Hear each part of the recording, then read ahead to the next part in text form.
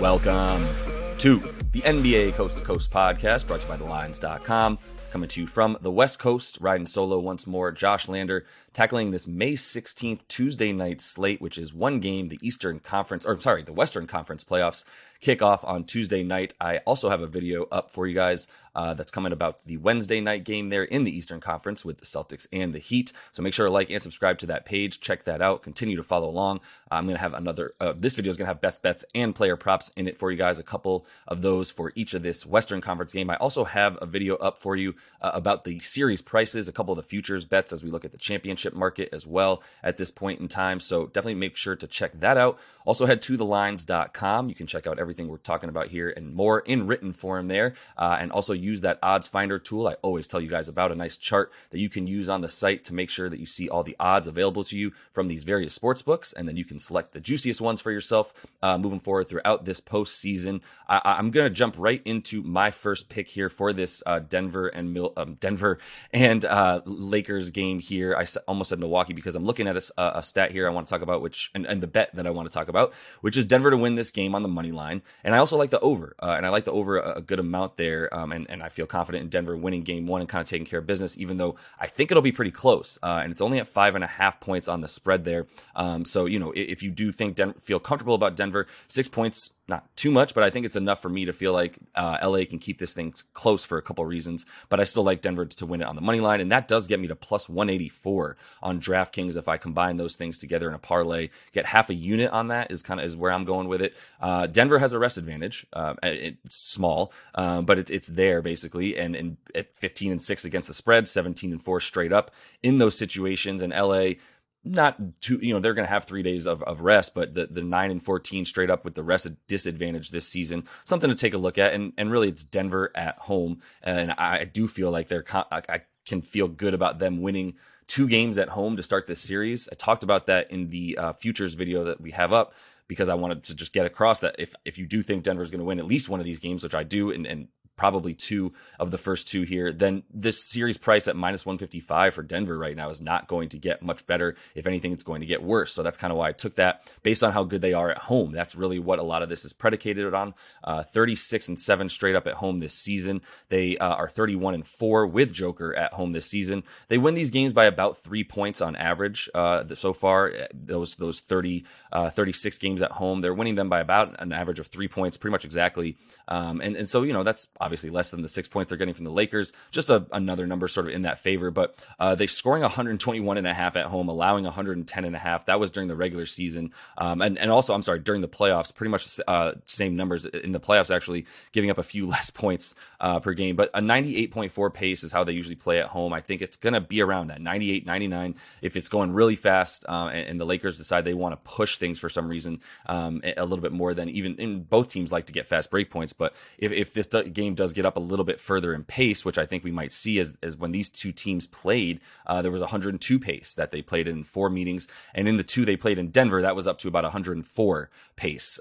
So that is very, very fast. That's good for fastest pace in the league if they play that every game. And they are playing faster on the road this season, in the postseason a little bit is Denver, but they played at the same pace in about 98 at home and on the road during the regular season. I think you can expect a bit more of that as well. They're the best rebounding team in this playoffs, limiting the opponent to the fewest rebounds, having the best rebound percentage as well. So I think there's plenty of reasons to feel like they'll come out and be firing on all cylinders. That last game against Phoenix just showed how well they can click, and they're not going to have the same level of advantage in terms of being able to key in on just 2 guys for LA. I know clearly AD and LeBron are their best 2 players, but they have a pretty solid supporting cast at this point. D'Lo and Austin Reeves are both playing super well.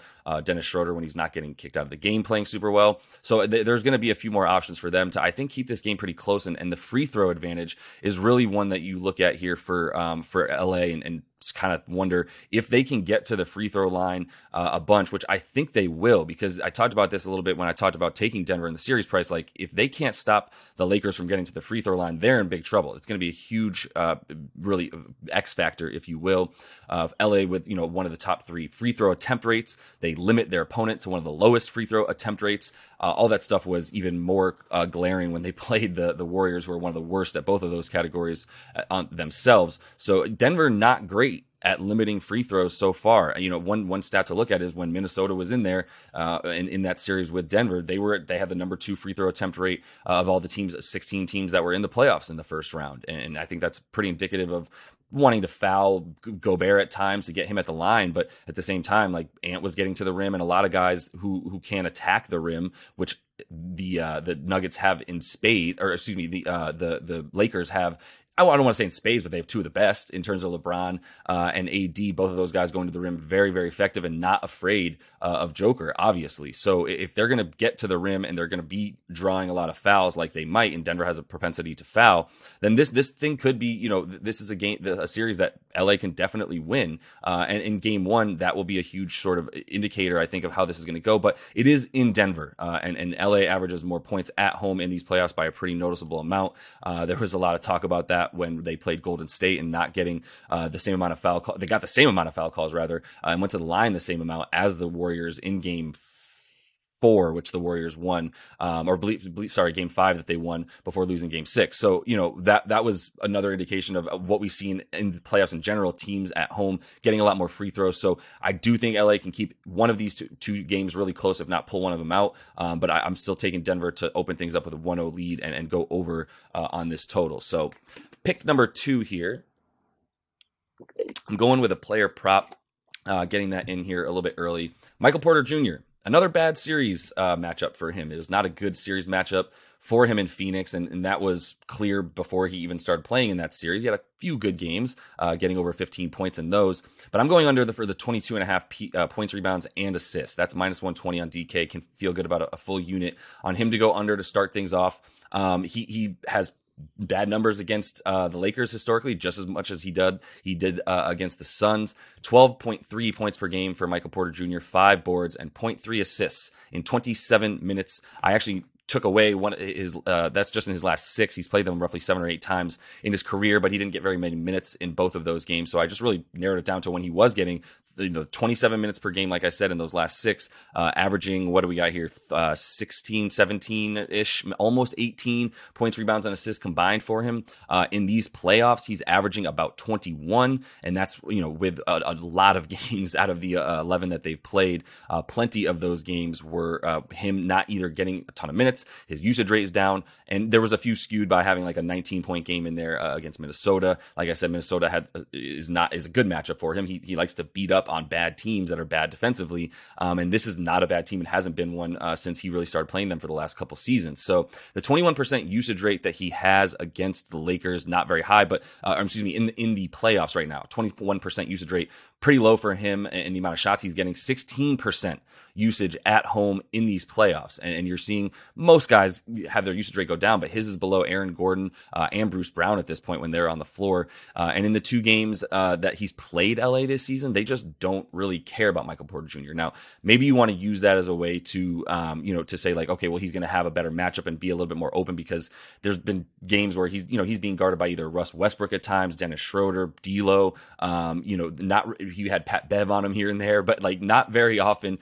is he getting a solid defender on him. And I'm just using that to say they don't respect him. And maybe I'll be proven wrong in game 1 and we recalibrate here. But I don't think he's ripe for a ton of rebounds. We know he's not going to get assists. The points, he's just not even getting the shots up at this point. In these playoffs, it's a ton of Joker and a ton of Murray, as we've seen, combining for nearly 60% usage between the two. So I just feel like it's going to be a lot more of that. And I think there's other guys who are better served to be able to, make shots and get to better spots, basically. Guys like Bruce Brown and even KCP in this one. So fading MPJ in game 1. We'll see how that goes and get back to you on it and see how we might play that moving forward. But third pick here, we've got LeBron James. And I'm just going to keep this simple real quick and just go over on his rebounds, because I've been fading his points and assists. I'm a little bit afraid to do that. I don't have the confidence in him to get the points and assist combo or the points or assists separately each. But I like him to continue to get rebounds. And that's why it's so low, actually, for him to get 9 boards. Over 8.5 is minus 136 on FanDuel. Putting a unit on it. I'm also going to put like a half a unit. Maybe you want to do a quarter on 10 plus boards. Just one more rebound for him gets you up to plus 125 on DraftKings. So on DraftKings, it's pretty bad odds. It's minus 140 for him to get 9 boards, but it's plus 125 for him to get 10 boards. Don't chase a double-double, you get bad odds for that. Once again, another little tactic by the books to keep you thinking, oh, I'll get the double-double, that'll give me some juice. But in reality, we know he's going to get 10 points. It's really just the rebounds, whether or not he's going to get those. And if you go for the double-double, you lose those odds, the juice and the odds there, because he could get the assist double-double. So they think, oh, okay, well, we're going to lower your odds because he could do it in a number of different categories. But in reality, he's probably not getting 10 assists anymore in these playoffs. He is like to get 10 boards at times, as he's done a number of times in these playoffs. He's averaging 10 rebounds per game in the playoffs. He's recorded 9+ in 10 of the 12 games that he's played in this postseason. Last 14 of his 20 playoff games, he's recorded at least 9 boards. A couple other things, he's going to be guarding Aaron Gordon. That's the matchup in this series, is those two guarding each other on both ends of the floor for the majority of the time they're on the floor. And he's going to be closer to the basket as a result. That's where Aaron Gordon plays. He's the clear-cut 4 in this lineup. Jeff Green, when he's out there with LeBron, probably will be a matchup as well. Another dude playing closer to the basket. Obviously, both of them a little bit versatile, as is LeBron, maybe the most versatile ever. But the fact that he's going to be guarding a guy who actually does back down guys a lot more, Aaron Gordon, and things like that. There's a great clip of Aaron Gordon trying to back down LeBron earlier this season. LeBron swatting his shot and then going, "You're not the only dude in the league who works out, dude," because he knows how strong Aaron Gordon is. And that's going to be a lot more what you can expect from Gordon in this one, making LeBron closer to the basket and obviously more opportunities for rebounds there. And last thing there, Jared Vanderbilt has made himself pretty much unplayable. I don't know why that would change in this series. They needed points, and they needed someone who wasn't a complete liability when you were swinging the ball around the perimeter, and Jared Vanderbilt was just that, shooting 21% from the field, 18% from 3 in that series with the Warriors, played 14.5 minutes per game, and that after game 2 where he had close to 30, he really rarely got on the floor after that, looking at about 10 minutes per game in those last 3 or 4 against the Dubs. So